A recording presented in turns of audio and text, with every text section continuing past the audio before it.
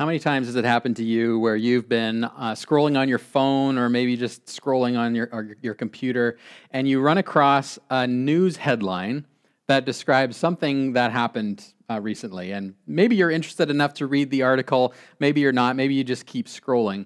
But as you keep scrolling, you run into another newspaper article headline that talks about the same event as the prior article, but talks about it in a totally different way. It kind of makes you think, were these two reporters talking about the same thing? Were they at the same event? Because how they're describing it in the headline is completely different. There's lots of examples. I've got a couple of them for you. Politics is great for this because, of course, news organizations fit all along the spectrum. So here's one from the day after the recent Canadian election. Okay, one headline says, Trudeau's reason for calling snap election fails. The second headline reads, Canada election result. Trudeau wins third term after early vote gamble. Now, if you knew nothing about Canadian politics and you read those two headlines, one of them with the word fail and one of them with the word win, you would be very confused as to how you should think about that. Or think about this one from the U.S. Biden caught between allies and critics on border policy. So, okay, there's some people for, some people against, but compare that with this one. Biden's immigration treachery threatens the nation, not just national security. Tell me what you really think, right, in the headline there. There's so many different contrasting bits of information floating around out there. I mean, how many times have you run across an article like something like this? Studies show masks are effective at reducing the spread of COVID-19. And then you scroll a little further and you see something, studies prove masks are ineffective at slowing the spread of COVID-19. How in the world are we supposed to determine what is true and what is false in the age of the internet where there's so much information out there? How are we supposed to be able to sift through and determine what is false and what is fact? You know, a friend of mine said to me a few months ago, if I do a search about COVID on Google, I get all of these kinds of results. But if I use this alternative search engine and search the exact same thing, I get results that are basically the opposite of what Google is giving to me. And I mean, it's true. And both of those sources are actually filtering results through an ideological lens, through a bias to promote a certain kind of information. And we've learned more in the last couple of years about how social media does this as well. If you're scrolling through Facebook, Facebook is giving you the kind of information that they know you like because they know what you read and what you've clicked on before. And so they're giving you the same kind of information that they know you already are aligned with, which can lead us to become more entrenched in our beliefs, whether they're right or not, because we're not being exposed to the other side very easily. So how do you discern all of this? I mean, I think we've had this throughout the last couple of years, especially. And as the internet continues to be a big part of our lives, we struggle with what is true and what is false. Well, as we continue in our series in Ephesians chapter 4, we're going to see today that Paul has some things to say about the nature of truth that will help us in how we think about truth versus falsehood. We're in this series we've called Together. We're focusing on the unity that Christ has given to us, that in the first 6 verses we studied, we talked about how this unity is an accomplished fact. We have these bedrock ideas that we stand upon, these bedrock beliefs about Jesus that we stand upon and agree upon together, but also that unity is something that needs to be worked out in practice. And so this is a great idea, and I think we all agree with this idea, but we still come up against this anxiety in our society and even within the church sometimes about, well, we have to make a decision about something, don't we? And some of these things that people believe have to be true, and some of them have to be not true, right? How do we discern between these kinds of things? In verse 7 of chapter 4, Paul then switches a little bit from our unity to say, well, actually, you're all different, and Christ has gifted each of you differently, and the purpose of these gifts is that you will use them for works of service and for building up the body of Christ. And as we do that, as we all work together, we will reach unity in the faith and in our knowledge of the Son of God, and we'll become mature. We'll attain to the whole measure of the fullness of Christ. Now, Paul continues this section in verse 14, and that's where we'll start today. And we can summarize these 3 verses with this statement. We grow up in unity when we pursue Jesus, who is the truth.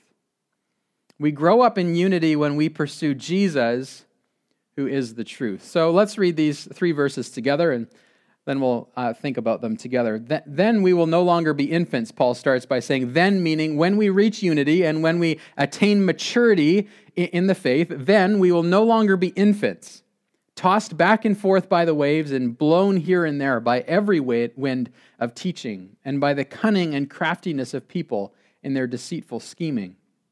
Instead, speaking the truth in love, we will grow to become in every respect the mature body of him who is the head, that is Christ. From him, the whole body, joined and held together by every supporting ligament, grows and builds itself up in love as each part does its work. Now, I start with a bit of a confession here, okay? So my wife, Jenny, and I have 2 kids. Josh is 8 and Kenzie is 6. And we were never really baby people. In fact, if you were to walk into a room with a baby, we wouldn't be the people saying, oh, here, let me hold your baby. And that worried us a little bit when Jenny was pregnant with our firstborn, because we thought, how are we going to figure this out? We're not really baby people. And we would kind of express that to people, and people would say to us, well, it's different when it's your own kid. And Jenny would look back and say, well, it better be, because we don't know what to do with these little people. And so sure enough, it is different when it's your own. You figure out the temperament of the child and the things that need to be done, and it's a lot of work, but you do figure it out. But then people would say to us when our kids were babies still, they would say, well, hold on to every precious moment, because soon it will be all gone, and you'll wish that you could go back to this baby stage. Well, I'm here to tell you that I'm a few years past the baby stage, and I have no desire to go back to that stage of life. Maybe I will one day, but right now I remember it and think, no, I think parenting is a whole lot more fun now than it was then. Now, don't fear, those of you who haven't had kids yet, or maybe if you're pregnant, there are lots of joyful moments along the way, right? An infant that falls asleep in your arms, or the milestones that these infants get to as they start to roll over and as they start to make sounds and make eye contact with you and then pull themselves up and start to walk. There's lots of joy to be found in all of those things. But it's a lot of work to have an infant in the house. They wake up at all hours of the day and night and demand your attention and need your attention. You have to feed them. You have to change them. There's diapers galore. You have to bathe them. You have to feed them again, and then you have to change them again, and then you have to try and help them fall asleep, and then you repeat the process all over again. Now, I thought as I read through Ephesians 4, where Paul mentions infants, I thought, what if Josh, my son, was still a baby? Like, what if he was still 9 pounds and still needed us to feed him a bottle, still needed us to put him to bed and rock him to sleep, still needed us to change his diaper, like he could do nothing on his own. He still needed us in the same way. 8 years later, I think we would probably be a little frustrated, because there's an expectation as a parent that your baby is going to grow, that the baby is going to mature. And so it made me wonder, I wonder what God thinks when we as his people stay spiritually immature like an infant, when we don't grow up. Because there's several places in the New Testament where this is talked about, and it's talked about not in glowing terms. One example is in 1 Corinthians chapter 3, where Paul says to the church in Corinth, brothers and sisters, I could not address you as people who live by the Spirit, but as people who are still worldly, mere infants in Christ. I gave you milk, not solid food, for you are not yet ready for it. Indeed, you're still not ready. You are still worldly. For since there is jealousy and quarreling among you, are you not worldly? Are you not acting like mere humans? So spiritual infancy in this context means they're not being led by the Spirit, and they're fighting with one another and envious of one another. This is spiritual immaturity, if this is the place that we stay, if we can't get past that. Hebrews chapter 5 is another example, starting in verse 11. The writer there says, we have much to say to you about this, but it's hard to make it clear to you because you no longer try to understand. In fact, though by this time you ought to be teachers, you need someone to teach you the elementary truths of God's word all over again. You need milk, not solid food. Anyone who lives on milk, still being an infant, is not acquainted with the teaching about righteousness. But solid food is for the mature, who by constant use have trained themselves to distinguish good from evil. Therefore, let us move beyond the elementary teachings about Christ and be taken forward to maturity. So what is spiritual infancy here? Well, it's a refusal to learn, a refusal to grow, and a refusal to put into practice these teachings about righteousness. Right? These people had some basic understanding, but were not living it out in a right way. They were spiritual infants. So what defines spiritual infancy? Well, it's an immaturity. It's a lack of understanding. It's a lack of love. And Paul describes them in Ephesians 4 as not being rooted. In fact, the imagery he uses then is being tossed back and forth by waves in a storm. Just the other day, I saw some footage. There was an autonomous drone ship that was sent into the middle of a hurricane in the ocean just recently. So this thing was loaded with all kinds of devices to measure wind speed and atmospheric pressure and all this, but it also had a camera. And so you can watch what it's like to be on the ocean in the middle of a hurricane. And you can imagine from every movie you've ever seen with an ocean storm scene, it's kind of like that, but with poorer visibility. The waves are going up and down and side to side, and the wind is blowing up so much of the water that you can't see past the next swell of the waves. And so it's unpredictable as to which way you're going to move. And that's what Paul says that it's like to be spiritually immature. In fact, he says it's like an infant being thrown into the waves. Think about an infant in the midst of a hurricane. Like, that makes my parents' heart quicken a little bit. Like, somebody needs to do something because a baby in the middle of a hurricane is going to drown for sure.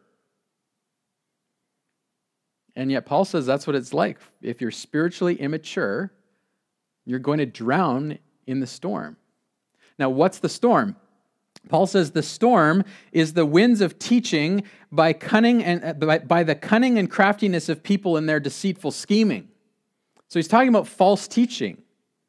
The immature Christian is not able to discern what is true from what is false, and therefore is going to be grabbing and grasping at all kinds of different understandings of the world, tossed back and forth between all of these different teachings, not rooted and established in Christ. The word here that Paul uses is actually a word that's associated with gambling. It's like using loaded dice. These teachers are coming with loaded dice, inviting you to play the game, but the game is fixed.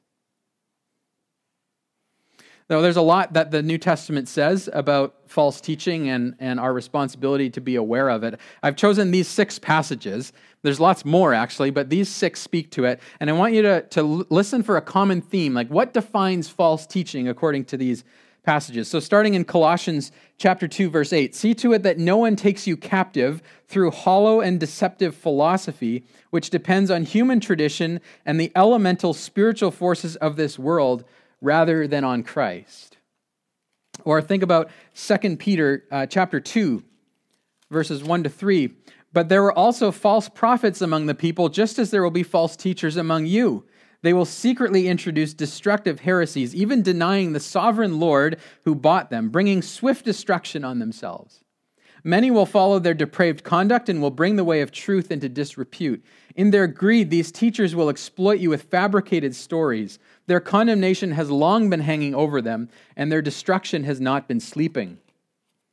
Or how about 2 John verses 7 to 9? I say this because many deceivers who do not acknowledge Jesus Christ as coming in the flesh have gone out into the world. Any such person is the deceiver and the Antichrist.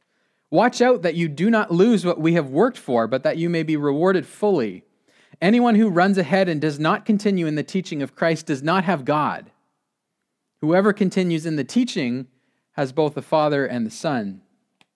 Or Romans chapter 16, starting in verse 17, I urge you, brothers and sisters, to watch out for those who cause divisions and put obstacles in your way that are contrary to the teaching you've learned.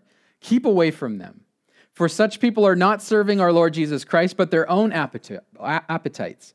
By smooth talk and flattery, they deceive the minds of naive people. Or think about 1 Timothy chapter 6, where Paul says, starting in verse 3, if anyone teaches otherwise and does not agree to the sound instruction of our Lord Jesus Christ and to godly teaching, they are conceited and understand nothing. They have an unhealthy interest in controversies and quarrels, about words that result in envy, strife, malicious talk, evil suspicions, and constant friction between people who are of depraved mind, people who have been robbed of the truth and who think that godliness is a means to financial gain. Or finally, 2 Timothy chapter 4, starting in verse 3. For the time will come when people will not put up with sound doctrine. Instead, to suit their own desires, they will gather around them a great number of teachers to say what their itching ears want to hear. They will turn their ears away from the truth and turn aside to myths. So lots of warning there to avoid false teaching. Now, what defines false teaching? Well, we saw a common thread there that false teaching denies the Lord Jesus Christ, denies the teaching of the Lord Jesus Christ, and pulls people away from obeying what Jesus has taught. One example that we've seen in the last decades in the church is the prosperity gospel. That through your faith, God wants to bless you financially or materially with physical things. That if you'll just do the right things, if you'll be obedient and pray hard enough with enough faith, that God will give you that car that you want, or that new house that you want, or He'll give you that bonus that you want. Now, these things are not rooted in the teaching of Scripture. They're not rooted in the words of Christ. They're a distortion of what Christ actually says about these things. So to combat false teaching, we need to keep our eyes fixed firmly on Jesus. Jesus as the one who is supreme over the universe. Jesus who is the Lord of our lives. Remember, Paul talked about those ones back in verse 4, 5, and 6? These are the common understandings of our faith. And focusing on the truth of the Lord Jesus Christ keeps us united and keeps us focused on what's important. So friends, let me say to you, there are lots of things around that are related to COVID that we want to grasp onto as the truth.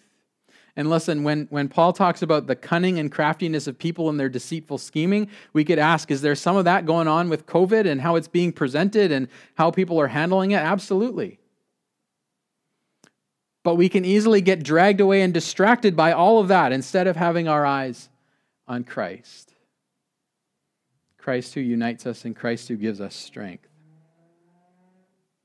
So let's think about truth for a moment. What is the nature of truth itself? Sometimes we think in our modern and Western world, we think about truth as a set of facts, right? Like it's true that Canada is north of the United States. That's a fact. Or it's true that the earth revolves around the sun. That's a fact. Or it's true that cheese should never be put on a hamburger. That's a fact, right? Okay, I'm kidding about the last one. But we think about truth in these terms, or in our postmodern influence on our world now, we're starting to think, well, maybe truth is relative. Like, there's nothing that's absolutely true. So if something is true for you, that's fine. I'm going to choose to believe what I want to believe, and it might conflict with what you believe, but that's okay. What's true for me doesn't have to be true for you. Well, when we look at the New Testament, we look at what Jesus said in the Jewish understanding of truth, we find that there's actually a depth to this that goes beyond either of those understandings of truth. And we find it in John chapter 8 and John chapter 14 for two places. John chapter 8, Jesus says something that's become a famous quote that many people quote, and I'm not sure they know they're quoting the Bible. Jesus says, "Then you will know the truth, and the truth will set you free." But in order to understand that, we need to go back a verse and see what else Jesus says. He says, "If you hold to my teaching, you are really my disciples. Then you will know the truth, and the truth will set you free." So what's the truth? A better question would be, who is the truth? Who is the one who sets you free? Well, it's Jesus himself. Right? This is why Jesus says in John 14, "I'm the way, the truth, and the life." I am the truth itself. I am the embodiment of truth. As the creator and the sustainer of the whole universe, truth can be found by looking to me. And so we as people, as we look to Jesus to discern what the truth is, we are called to obedience to what Jesus commands. And this is how we learn who Jesus is. This is how we discover the truth. And as we discover the truth of who Jesus is, he gives us greater discernment to look around the world that we live in and discern what is true about the world, what aligns with his character. So this is why often in Jewish terms, truth is used as a relational word. Like it's a relationship with Jesus. That's how we actually discover the capital T truth. And obedience and love are very closely connected. In fact, I'll give you a challenge. When you're reading the New Testament and you come across the word truth, look around it to see how far you have to go before you find concepts of obedience or love. It's probably not very far. One example is 1 Corinthians 13. Paul has been talking about spiritual gifts, actually, in chapter 12 and chapter 13. And he sticks chapter 12 and chapter 14. And chapter 13 fits right in the middle, and Paul starts talking about love. Now, we've often associated this love chapter, love is patient, love is kind, and with romantic love. Like this was preached at my wedding and probably preached at lots of weddings. But really, it's not what Paul's talking about. He's talking about how we as believers in the church ought to love one another. And so he says, I'm talking about spiritual gifts, but my conversation about spiritual gifts is useless if we don't talk about love. Because if you have a gift to contribute to the body of Christ, you should. But if you don't exercise that gift in love, you're actually doing harm. You're not doing good. And you can actually know all of the things there are to know in this world. But if you don't have truth, or if you don't have love, rather, you're not really understanding the truth yet. So see what he does at the end of the chapter. He talks first about childhood, about immaturity in verse 11. When I was a child, I talked like a child, I thought like a child, I reasoned like a child. So when I was immature, the things that I said, the things that I thought, and even the processes by which I developed the things that I thought was immature. But when I became a man, I put the ways of childhood behind me. For now we see only a reflection in a mirror, then we shall see face to face. Now he introduces knowledge again. He says, now I know in part, then I shall know fully, then being when I'm face to face with Christ in eternity, even as I'm fully known. So he comes back to this idea of truth and knowledge, and he says, even in my matured state as a Christian and just as a human person, I recognize I don't know everything completely. I don't know everything about how the world works. I don't know everything about God. This is Paul, by the way, who wrote tons of theology. I don't understand God completely because none of us will. But then he connects it back to love. Now these three remain, faith, hope, and love, but the greatest of these is love.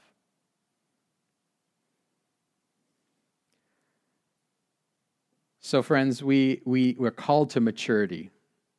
We are called to know the truth, who is Jesus, and we are called to exercise truth in love. We'll come back to that idea in a moment. Maturity then, according to Paul, means a few different things. First, it means being rooted in the knowledge of Christ. Knowing who Jesus is part of the maturity process. It then means recognizing the limits of your knowledge while still embracing love. And it involves, says Paul in 1 Corinthians and back in Ephesians 4, it involves using your gift for the good of the body.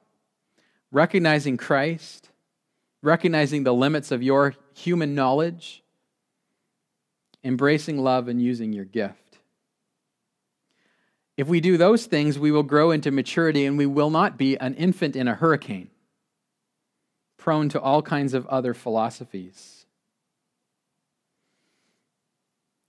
So friends, as we embrace the truth and as we embrace Jesus, we are actually able to handle the differences that we experience.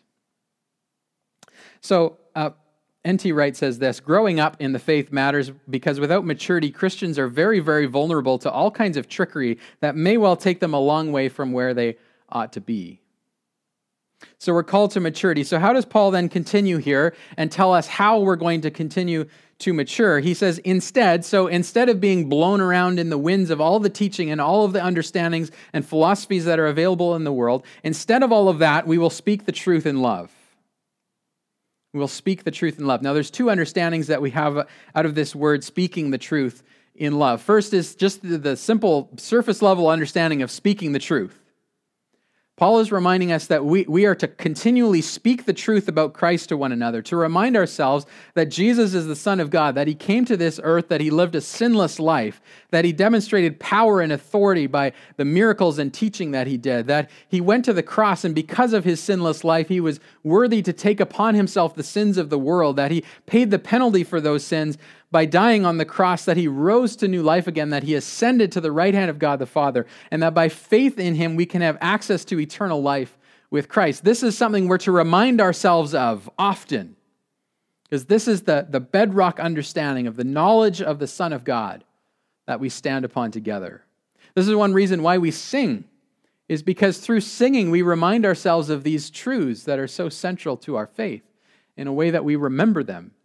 This is why we gather in small groups and in church communities and in families around dining room tables to share with one another about the reality of Jesus Christ. We're called to repeat this to each other over and over. But this word speaking the truth also carries with it in the Greek a secondary sense of doing the truth. Like this is an action to perform. So not only do we understand the truth about Christ, but we put it into action. And that's part of the maturing process. Remember the passage that we read in Hebrews, part of the challenge and critique there was that you know these basic things, but you're not living them. Spiritually mature people will understand the truth about Christ and will put those things into practice by obeying his commands, as Jesus says in John 8.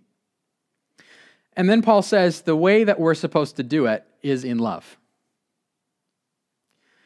Clinton Arnold says, Paul is aware of a tendency among some Christians to hold the truth and defend it in ways that are not loving. John Stott says it this way. This kind of made me laugh because it was actually quite relatable. He says, thank God there are those in the contemporary church who are determined at all costs to defend and uphold God's revealed truth. Amen. But, he says, sometimes they're conspicuously lacking in love. When they think they smell heresy, their nose begins to twitch, their muscles ripple, and the light of battle enters their eye. They seem to enjoy nothing more than a fight. Can you think of any examples in the past year and a half where it seemed like somebody was enjoying the fight? If we're going to be a little more introspective, have there been times in the last year and a half where you enjoyed the fight just a little too much? We are called to express the truth in love, because truth and love are expressed by our actions. One commentator said, truth involves a true assessment of the facts and a consideration of what is real as opposed to an illusion, but it's much more holistic than what's done with the mind. At the least, it joins the coherence of act and word with relational fidelity. In other words, there should be a faithful relationship between what you believe and how you express what you believe. So here's the challenge to us as the church. If you are unable to hold an opinion about COVID, about politics, about whatever, about a moral issue, even when you have a Bible verse that tells you that this is the right moral issue, the right moral stance to take on this issue. If you can't hold that opinion and not love somebody who thinks differently than you, there is a maturing that needs to happen within you still. If you can't love that person, and by love I don't mean you. It doesn't just mean not smack talking that person. It means loving them by being in relationship, by having conversation with them where you're hearing from them and getting to know their heart on the matter, where you're actually sacrificing for them, where you're praying for their good. If you can't have that posture towards someone with which you disagree, there's a maturing work that needs to happen. And might I suggest that maturing work needs to happen in all of us. We confess, we speak the truth in love to one another. So then Paul says that we are going to grow into and from Christ. Now pay attention to the prepositions here. We're growing to become in every respect the mature body of him who is the head, that is Christ. And from him, the whole body, joined and held together by every supporting ligament, grows and builds itself up in love as each part does its work. So we're growing up into Christ. Now, what does that mean? It reminds us of verse 13, where Paul says we are going to become mature, attaining to the whole measure of the fullness of Christ. Growing up into Christ means becoming more like him, means submitting to his lordship more fully, means obeying him more wholeheartedly. It means we're taking on his characteristics. We're obeying him and getting to know him as the truth as we do so. But this passage also tells us that as we grow towards unity, we're getting the strength to do so from Christ. We're growing up into Christ, but we're growing from Christ and gaining from him everything that is needed to be bonded together, just like the human body is bonded together. Paul reminds us here too that Christ is the head. That word is understood two ways usually in the New Testament, and actually both apply here. One is that he is the authority. He's the leader. He is the one to whom we submit. He's the one to whom we bow. He is the one who has the right to dictate how things should go. But this word is also sometimes translated as source. And so he is the source of the strength that we need in order to actually be united as a church and as fellow believers in him. So we grow into him and we grow from him. And I love this picture because it reminds us that when our focus is on Christ, when our focus is on becoming more like Jesus, he gives us what we need for everything else. I ran across this quote from A.W. Tozer, this image this week, and it really struck a chord with me, and I want to leave it with you as we wrap up. This is what he says. He says, "Has it ever occurred to you that 100 pianos, all tuned to the same fork, are automatically tuned to each other? They're of one accord by being tuned, not to each other, but to another standard to which each one must individually bow." So 100 worshipers meeting together, each one looking away to Christ, are in heart nearer to each other than they could possibly be were they to become unity conscious and turn their eyes away from God to strive for closer fellowship. In other words, when we try to figure out all the lesser things, sometimes those things just divide us. Like, let's be honest, we're never going to agree completely on COVID. We're not. We're not going to be united around the details on COVID. But if our focus is on the resurrected Jesus Christ, the one who sits at the right hand of God the Father, who is worthy of all of our worship and our praise, and if our heart's affection is set on Christ and Christ alone, and we are submitting ourselves to him in every part of our corporate and individual lives, if that is our main goal, our main striving in life is to be like Christ, well, he will give us unity that we can experience in a full kind of way. We will support each other in such a beautiful and powerful way. It'll be beyond what we can imagine. As each part, Paul says, does its work, as we all contribute together, the Lord will bring this about for us. Let's pray. Heavenly Father, we are in awe of you, and we bow to you, we adore you. And we recognize this world we're living in is messy, and we're pursuing unity even though there's so much going on to be divided by. And it's really only a miracle of your Spirit that we could experience it at all. So may our eyes be focused on you and you alone. As we worship you and as we surrender to you, would you work in us to unite us around your common, or around your goodness and your grace and the common mission that you have given to us. We pray this in Jesus' name. Amen.